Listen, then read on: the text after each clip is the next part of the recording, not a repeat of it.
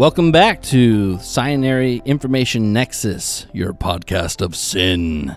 I don't think we've been using that acronym very much. I don't think so, but now's the perfect time to start.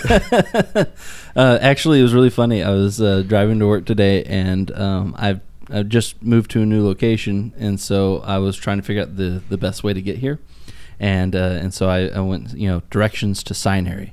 And so Siri said back, directions to Cinery. And I was like, we're the Cinery. No. That's like instead of the forgery.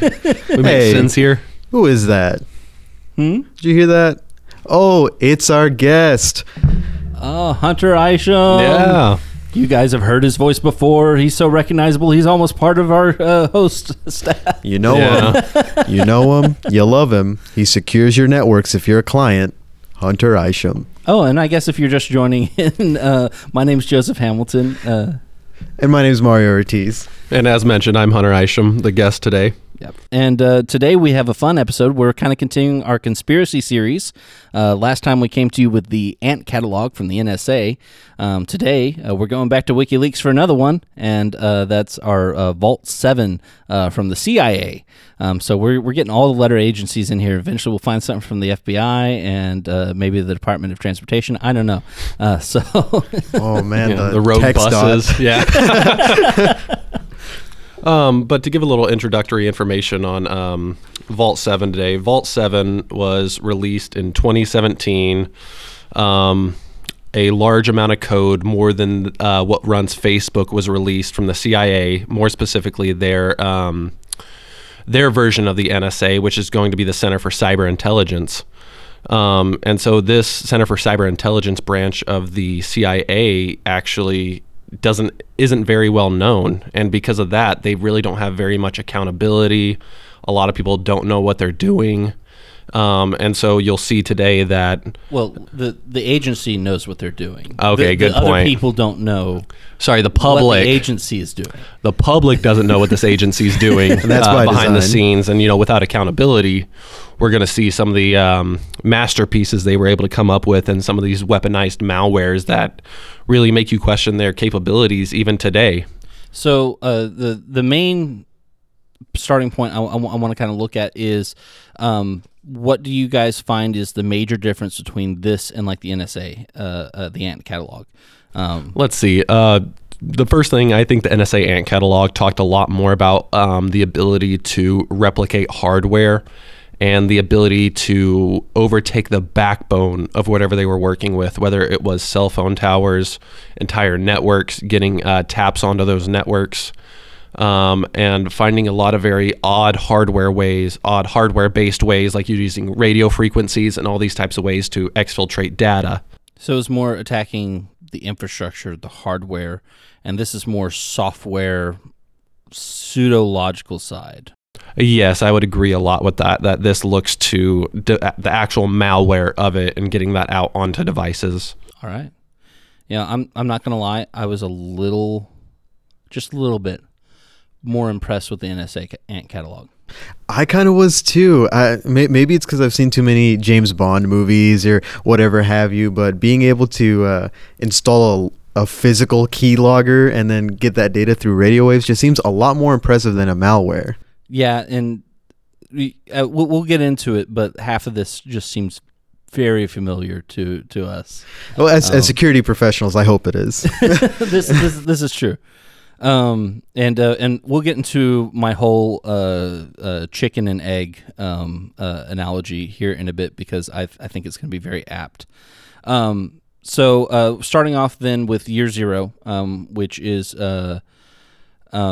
that's the part where they basically released like a teaser.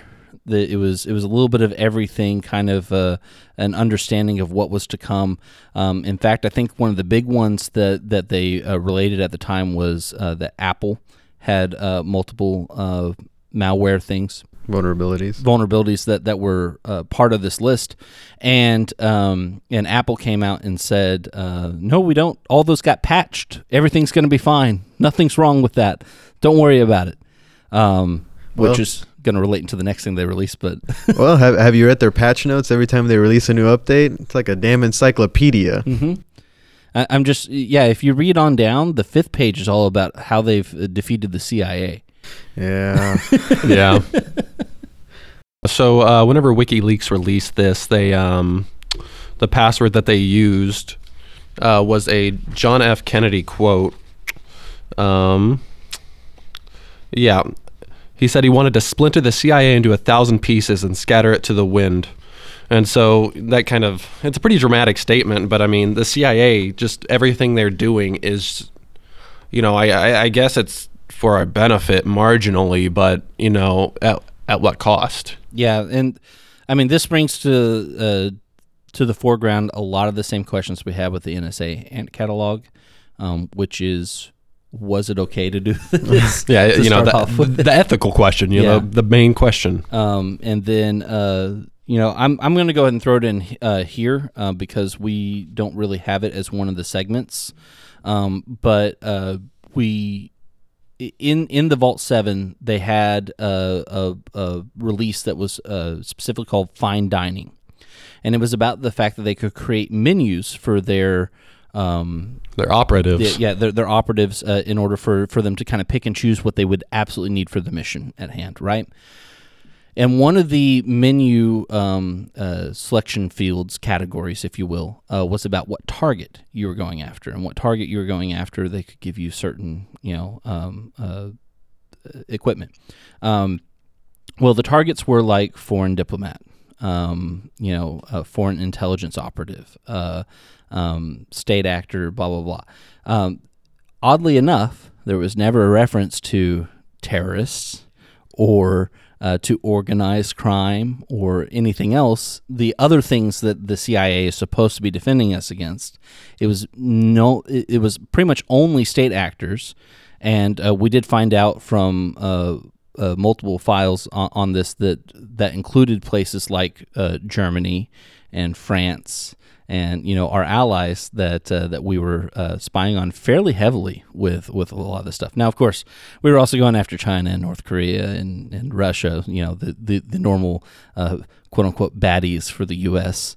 But I found that very interesting that everything is only geared towards the nation state, never towards any of the other bad actors that you would also think that they would want to protect us against. Oh, why would they protect us against them when they are them? We'll get into that one too. Yeah. Hey, hold up. Please don't hurt us. We know you're listening. All right. I think that's enough for part 1 of the series. So part 2 is titled Dark Matter. So essentially this one is the CIA attempting to hack Apple's iPhones and Macs. This has been ongoing since a little bit after their release and conception. More specifically, the malware that the CIA created in this instance is called the sonic screwdriver. And what this does is uses the Thunderbolt interface to bypass Apple's password firmware protection. This one I thought was really cool.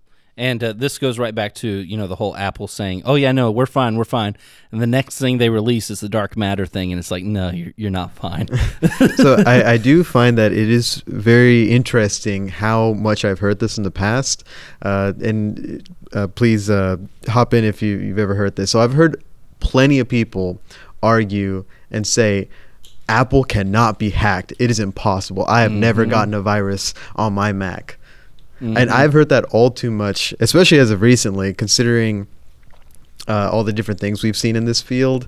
To think something this advanced happens, it's not just click on a pop-up ad and then malware. This goes like way further beyond that, which I think is super interesting. Yeah.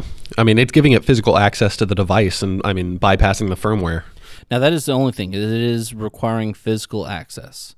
And we see that time and again with a lot of these. I mean, granted, there are clandestine operations, so there's operatives involved, and honestly, if you can get physical access to it, it's more likely that you're going to be able to get into the targeted machine. It's a little bit easier than it is just trying to get logical access through firewalls and whatever have you. So, I mean, there is stuff to be said there for the benefit of being able to gain physical access and the fact that they have that ability because of their operatives and spy situation. Definitely a step above most of your average hackers and pen testers whenever it comes to that. Another really interesting thing that I think about very often in terms of taking or the hardware approach to attacking cables and that kind of stuff is supply chain injection and that kind of stuff. You find a cheap enough supply chain that you can get into with your parts.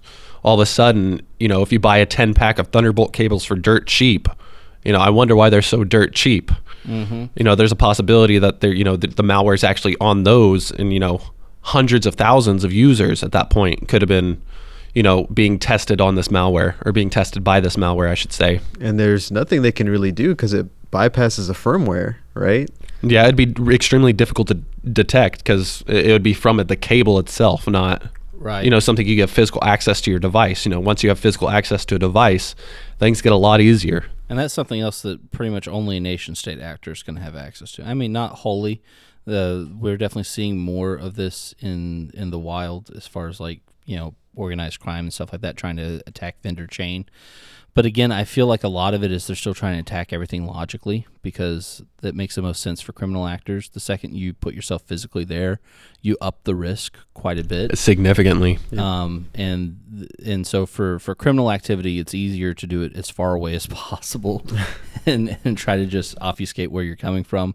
And with nation-state actors, they have a little bit more... I'm not going to say it doesn't decrease the risk, but they have a little bit more of a risk appetite whenever it comes to that kind of stuff. They're more willing to go for it.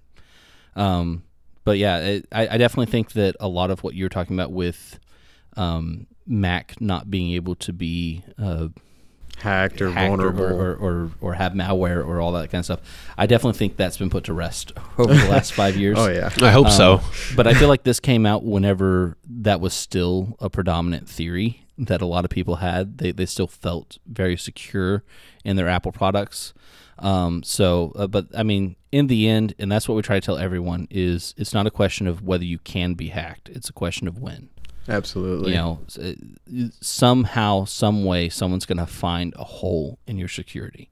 Now, hopefully it's someone that's a security professional that's trying to help you and trying to make things easier on you. But, the fact of the matter is the hackers are the ones that are continually trying that stuff, and they're going to find something eventually. So it doesn't matter who you are. You're vulnerable. Well, yeah. What's interesting is, just to add one more point here, is specifically Apple's take on how other manufacturers kind of follow suit. Especially in this last update, I think it was iOS 16, if I'm not mistaken. There was, I think it's called lockdown mode, is it not? Yeah. For iPhones, which that's a really interesting approach considering how all the different phones have been hacked previously. And if I'm not mistaken, doesn't that just cut off all foreign connections from the phone? Not exactly. It essentially disables a lot of additional features, stops messages from preloading. You can't load any attachments or anything that could be maliciously used. I believe it also utilizes sandbox technologies as well to open certain attachments that's required by the system to ensure that nothing malicious goes on. And those processes would be monitored for any leaks or data injection or anything like that to see if your phone is being attacked by that. But that's Apple's defense against, I believe, the Pegasus malware that was released from Israel. Mm-hmm. I think that's a specific one.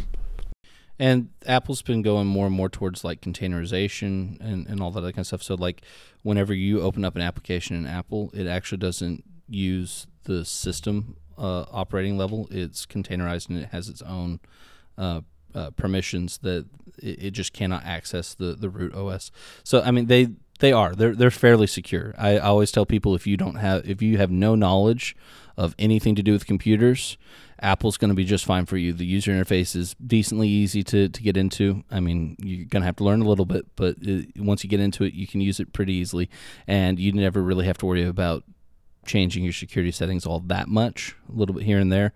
Now, if you know what you're doing, get a PC. You have a lot more control over what your environment looks like, and if you really know what you're doing, get a Linux, and you'll have a lot of fun.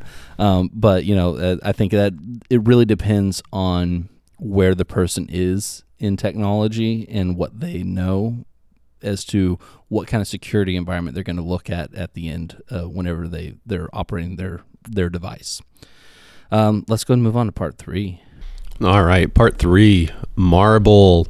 So Marbles is going to be the CIA's malware that allows them to obfuscate, scramble, and deobfuscate any malware that they create. So this obfuscation allows them to transform their programs into different languages, both programming languages and like actual languages. So, instead of it being English, it could all of a sudden be in Russian. Things to make you question where this is coming from, who may have made it. There's a lot of small things in code that tell you who made it, and having the ability to change all those traits instantly is almost devastating. Well, and like it's been posited before, it could make it to where you could make it seem like it's coming from a different threat actor, which could possibly help put people off your trail. I do think a lot of this obfuscation, whenever it comes to the language, though, is about getting around your like IDS and that kind of stuff, your detection methods, antivirus. So I liked what you said the other day, which is that they can use lesser known languages that are not going to be readily made into signatures, and so whenever the regex or whatever is being applied, it's going to not find the signature it's looking for because it's using Polish, which I think the example you use. But I mean, it could be almost any of the 200 plus languages that are like not readily known or used, especially whenever it comes to programming. Got big ones like Russia. I'm pretty sure there's a lot of programming out there in Russian and Chinese and Japanese and English. But yeah, so I thought that was very interesting, being able to use a lesser known language, get around your intrusion detection systems, and be able to get in. So I mean, it is very cool.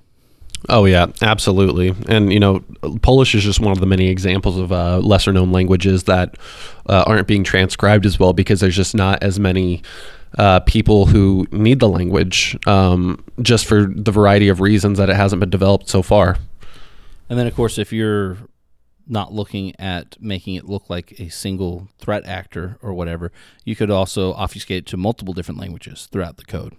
And so then if it's looking for necessarily a Russian signature and it's got a little bit of Russian, a little bit of Polish, a little bit of English, a little bit of Japanese, maybe it's less likely to detect it on that. It's definitely very, very interesting. So take us into Grasshopper. All right. So Grasshopper is the CIA's framework, which is used to build customized and persistent malware payloads for personal security products like Microsoft Defender, Symantec, Endpoint, Kaspersky, Avast. It's going to essentially just get around those in whatever way it can.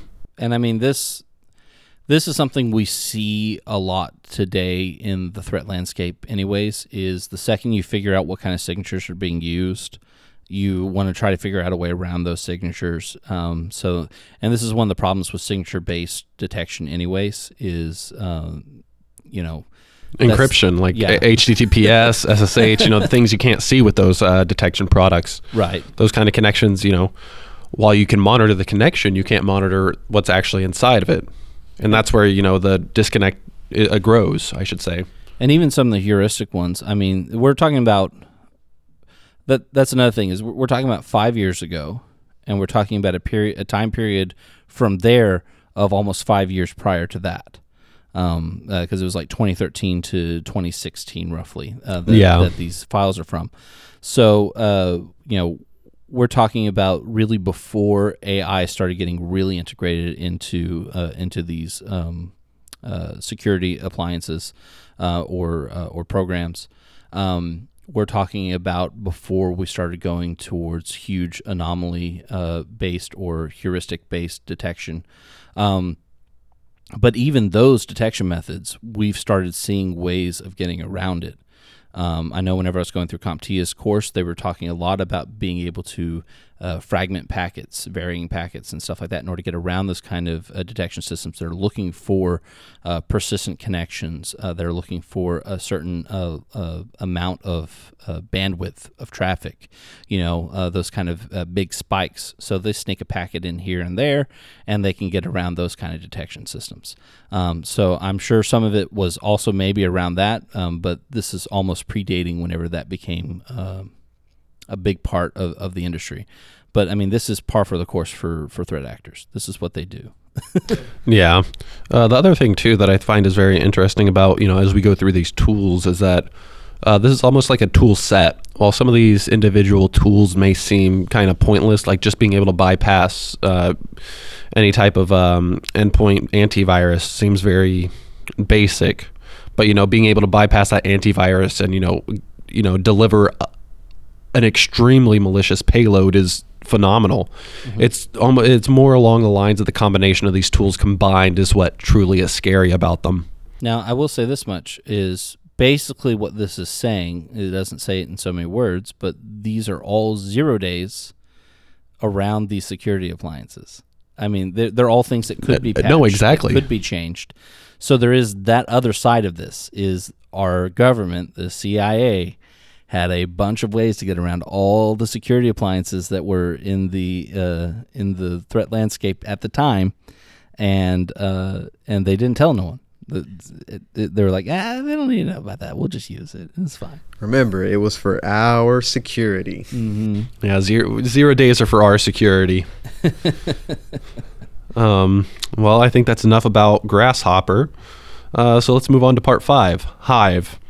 So Hive is essentially how the CIA communicates to its C2 servers using what's called listening ports.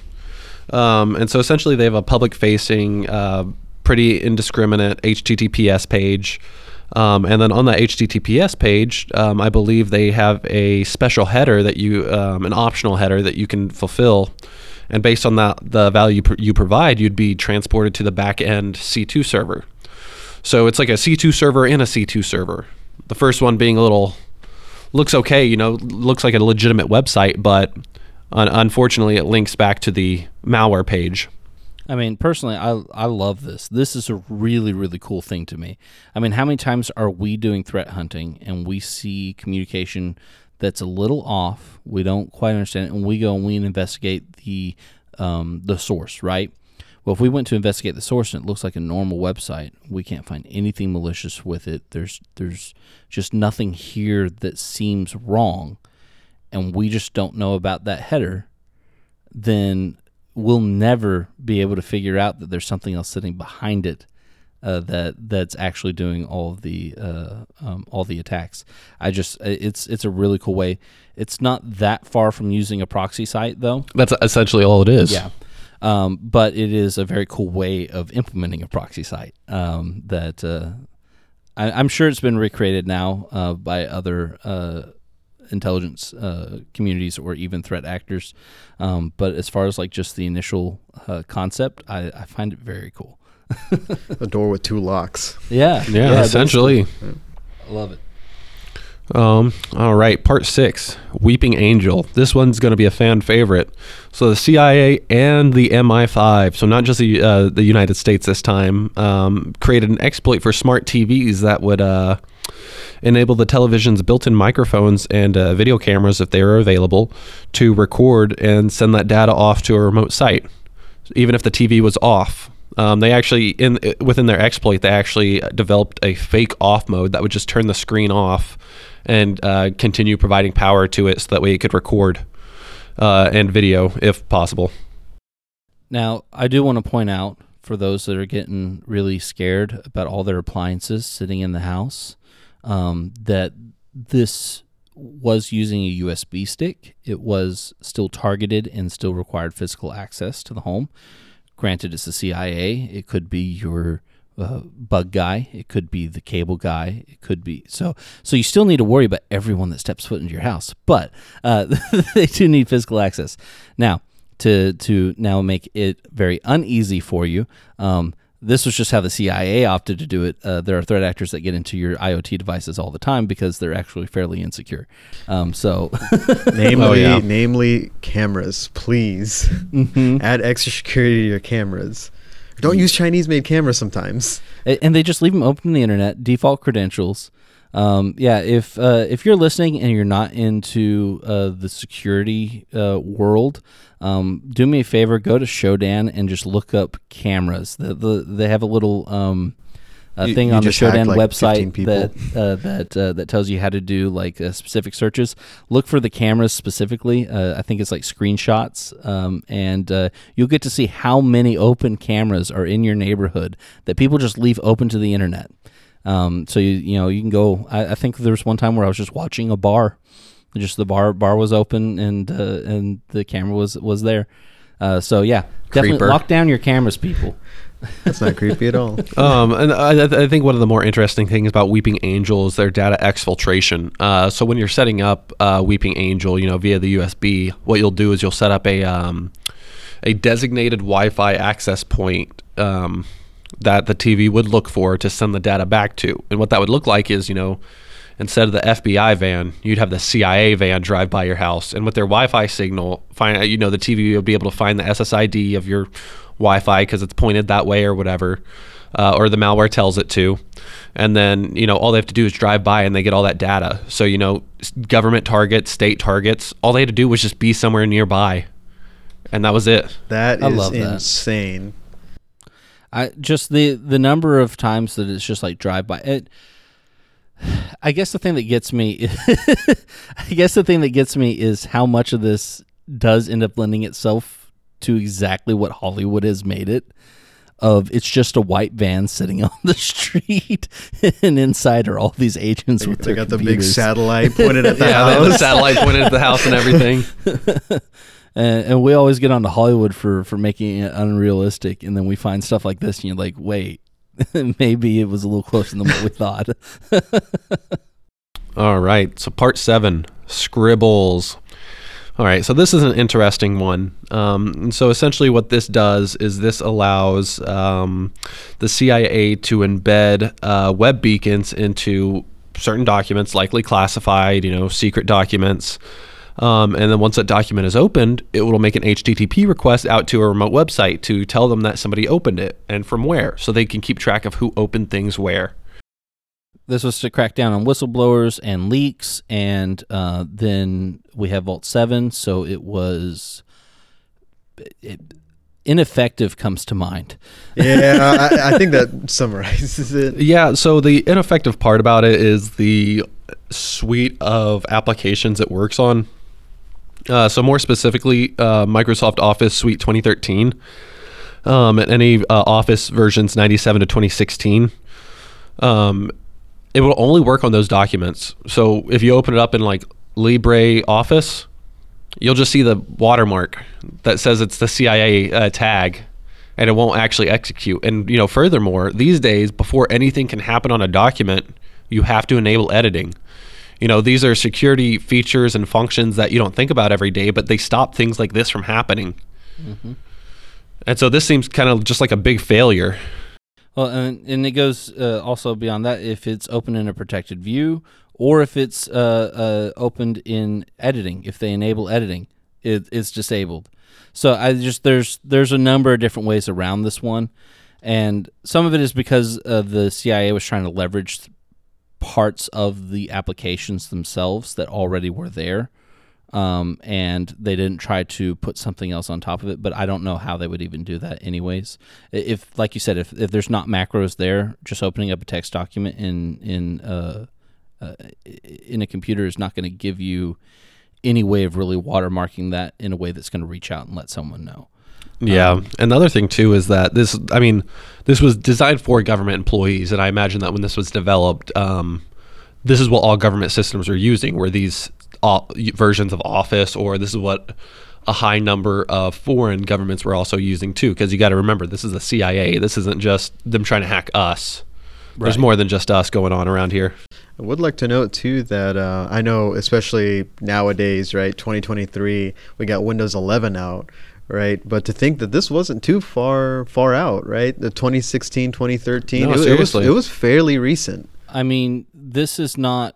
It's not the same, but it's not all that much removed from what we saw with like the Felina exploit that came up recently. Again, leveraging the macros that's just part of the way Windows operates these applications. So it's very possible that the same procedure would work on Windows 11 with the updated Office suite, all of it. I mean, none of it really changed. Really. Yeah, no, absolutely. It's all still there. It's a feature, guys. We love features. All right, so moving on from part 7 is part 8, Archimedes. And so Archimedes essentially is a man-in-the-middle attack generated by the CIA. It's almost like an ARP spoof, to where they can just forge the server response faster than the server can send it, which is kind of crazy that they can do that. They just have the resources to do that. What was the example that we showed last time? So, for example, you type in youtube.com, and the man in the middle gets all that data, sends it to the remote server. Or did we compare this more likely? What did we say this was more like? I don't think we said it was server request forgery as much as we said. It was adversary in the middle. Yeah, adversary in the middle attacks, which has become more popular with trying to capture sessions from multi-factor authentication. Yes, that's more specifically what this is targeting, is those multi-factor sessions and such. And now this was before MFA really came online. But it's definitely an interesting way of being able to capture the traffic. So adversary in the middle is more concerned with just capturing those credentials. I believe the way this is working is concerned with capturing all traffic to whatever website it is that they're trying to get them to go to or get information from. I think another thing that we need to point out is that, again, this requires it to be on the local area network. So whereas an adversary in the middle attack can be done logically and remotely, this one does still require something to be set up on the network in order for it to work.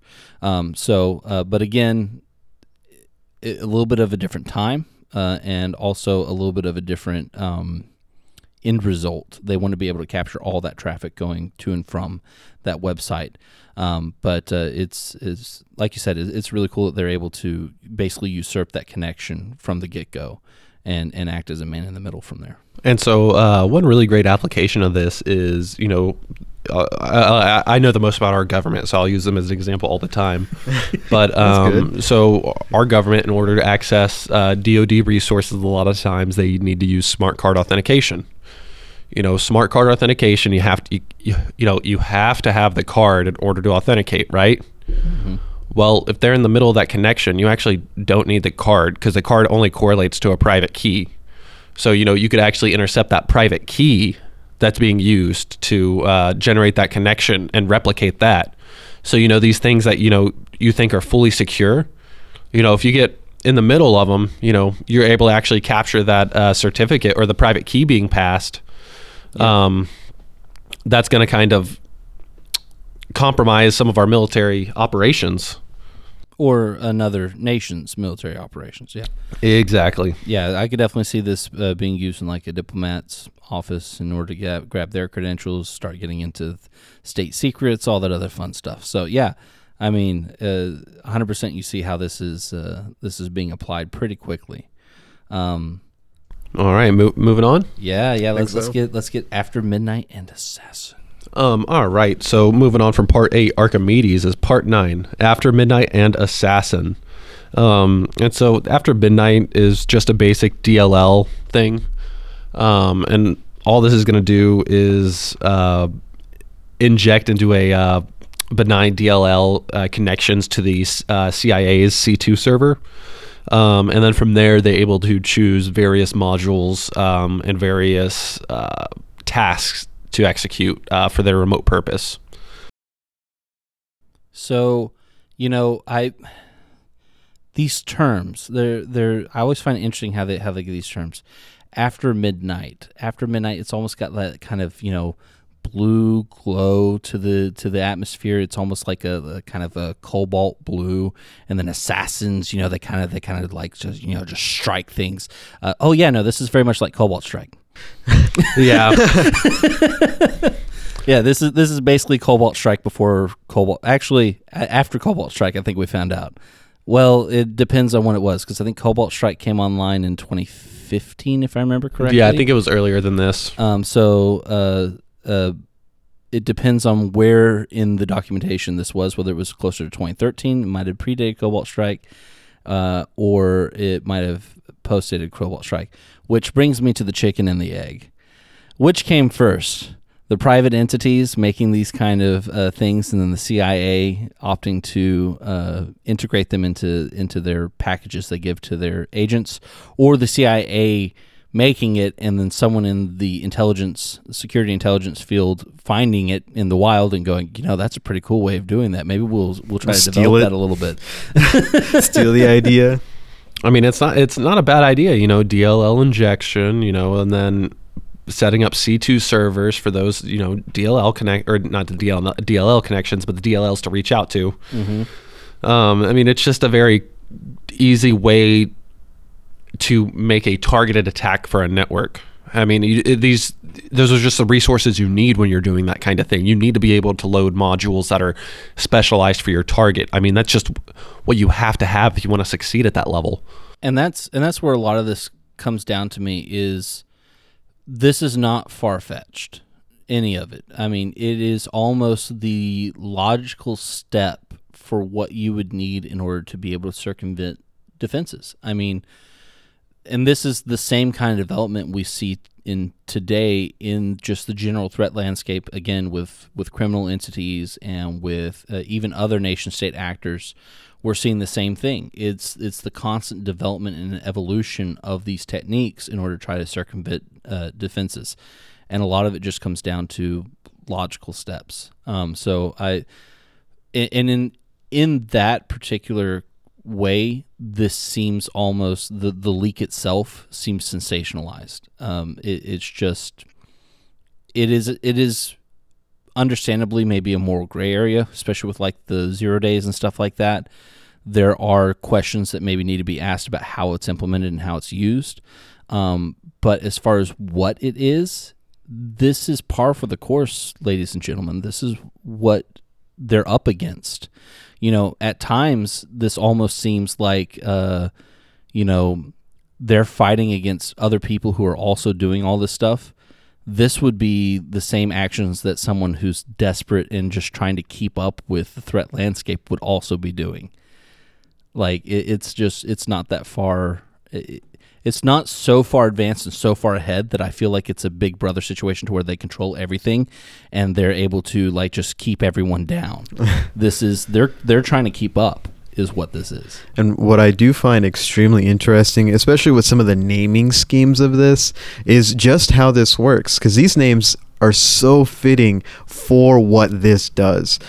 So starting with Assassin, especially if I hope no one's had to deal with ransomware before, but I know we've kind of messed around with it a little bit, and especially having that malware inject itself in a Windows process, that by itself, to me, it's fascinating, because I know we messed around a little bit with the WannaCry ransomware, and to the unsuspecting user, if perfmons, right, or resource monitor, wants to access something, your initial thought is, oh, well, I've seen that before, or it's a Windows thing, right? I'm just going to click accept, and then you're encrypted, right? So like an assassin, it's not detected, and then by the time you realize it, you're already gone. Right. And then the first part, after midnight, this one, a little bit more easier to understand, but it was set to automatically uninstall itself off of the system at a specific time, right? So it could be at 2 a.m., right, after midnight, when most suspected users wouldn't be using that device or wouldn't be near it. Right. And then by the time it's executed, it's ran, and when they come back, it's already gone without a trace. So just a little thing I thought was really interesting about that. So now we're on to part 10, which is going to be Athena and Hera. All right, so Athena is going to be the primary malware of this pairing, and Athena is going to exploit the remote access service for Windows, and then its counterpart, maybe not counterpart, its partner, Hera, works to poison the DNS cache service of Windows. So through remote access, they can, implant malware, do what they need, and then, DNS hijacking, pointing it to the C.I.A. servers or wherever they need to for poisoning the DNS. I mean, those two alone essentially set them up for a permanent C2 server. So are we thinking that they use this in order to basically, how would I put it, commandeer another state actor device and basically claim it as their own? I mean, between the remote access and the DNS poisoning, like you said, it basically creates it into almost its own C2 server. You could do a number of different things with it, and it would look like that person did it. Yeah, I think you could put it like that. I think more specifically, the ability to point the DNS wherever you'd like and being able to capture a lot of that information and where people are going and being able to collect that data itself is extremely integral, because that information alone, can provide very much information to the right people. For example, the CIA, they're using a large number of domains and IPs to mask their activity. Being able to understand the infrastructure behind it by maybe catching another threat actor and you pushing them to use your DNS. All of a sudden, you can see all the DNS requests they're making and what that lines up to. Mm-hmm. All of a sudden, that's a game changer. You can almost figure out exactly how a foreign entity's C2 servers are working, or if they are working, however they are. Interesting. Another thing I find fun and interesting with this one is that we again see the presence of private security mixing with our government nation-state actors, because this was actually done in or developed in coordination with Siege Technologies at the time. So it was not just wholly the CIA doing this, but another a private entity helping them out. Which, I mean, is not that far removed from how we work with like defense contractors and stuff like that for like our, tanks and weapons and all that other kind of stuff. It's a private entity doing most of the work, and then the government comes in and buys the product. So I'm definitely not bashing Siege Technologies here. They're doing their job. We hope. Yeah. Well, the CIA hopes, that's for sure. We don't hope. All right, moving on to part 11, pandemic. All right. Dun, dun, dun. Unfortunately, this was earlier than our pandemic, so I don't think they're too correlated. Unless there's another government conspiracy here that, maybe they knew about. No. All right, so this one essentially exploits the server message block protocol, and it lies on the host of the server message block, and what it does is it detects whenever files are transferred out, and it replaces those transferred out files or copied out files with files with malware injected into them. So you're at work, you go to maybe you have like a work resources shared folder that's on the network. You go and you pull down a document, and for whatever reason, all of a sudden you have ransomware. That's exactly what this is doing. Nobody thinks to, compare the hashes of, what's in your local area network, not local area network, your local storage. I guess I should say your remote storage, to what you get. When was the last time you grabbed something from, your resources folder and you checked its hash? You compared those. Well, and that's the other beauty of it. Even if you did that, even if you decided, okay, well, this is seeming suspicious, let's actually look at what I downloaded right whenever things started going haywire, and you look at your file hashes, you go, oh, those don't match. And then you go back to your file share and you look at it, well, it didn't change anything on the file share. So you wouldn't know that anything was wrong on the file share, because it only changes it in transit. And so whenever you're trying to look for it, you would have problems trying to figure out exactly where the malware is coming from. Honestly, I think it's beautiful in that respect, because you go and you check the actual source of the malware, and unless you find the specific, what would this be? Malware? Yeah. Yeah. Unless you find the specific malware on there that's doing the changing in transit, actually watch the process of the file being transferred. If you just look at the files themselves, you go, okay, well, none of these files are changed. I don't have malware on this computer in that file that got transferred, so this is clean. I'll send it again. Yeah. The SMB server is it's such an illogical place to start for looking for malware. You would think about the files themselves that are in there. Right. Not the actual server itself doing something. Like it's on such a level that's not where you'd start troubleshooting or anywhere near it. I just in that way, I think it's beautiful. I think the amount of frustration this would cause, like a systems administrator or someone actually trying to figure this out. I'm getting frustrated right now just thinking about it. It's a little sadistic, I'm not gonna lie, but it's kind of fun to think of.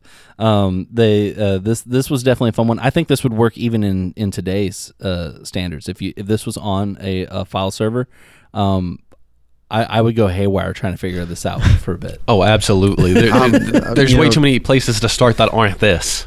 I'm asking Donald. I'm immediately asking Donald. He'll come in, he'll go, oh yeah, no, C.I.A. did this. It's right here.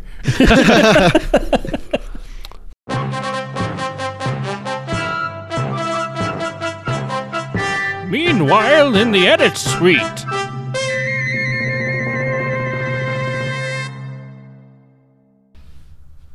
Hey, Mario. What's up? We did it. Did what? We have now reached the point to where I have a two-parter. Did we really blab that much? Yeah. It's like an hour and a half. Well, after I've cut it, we actually spoke for probably a good hour and 45 minutes. I mean, it's a lot. I can't even say it's all relevant. It's just a lot. Yeah, I mean, it's a government, so it's not really relevant anyways. Yeah, that's right, everyone. We have a two-parter for you this time. So thank you for listening to part 1 of our Vault7 episode in our conspiracy theories series is kind of what we've gotten a going. tongue twister right there, yeah. Conspiracy theories series. Say that one 5 times fast. So we had the Ant catalog before. Now we have Vault7 Part 1, and then coming up in the future is going to be Vault7 Part 2. So stay tuned for that. Remember, you can catch us on Apple Music, Fireside. We are also on Spotify and Amazon Music. You can also find our blog at scinary.com/blog. And then in the future, we have YouTube coming down the line, so you guys will eventually be able to see our ugly mugs and enjoy whatever shenanigans we decide to put up there. Thank you all for listening yet again, and we'll see you all in a couple weeks. Soon. All right, I like it.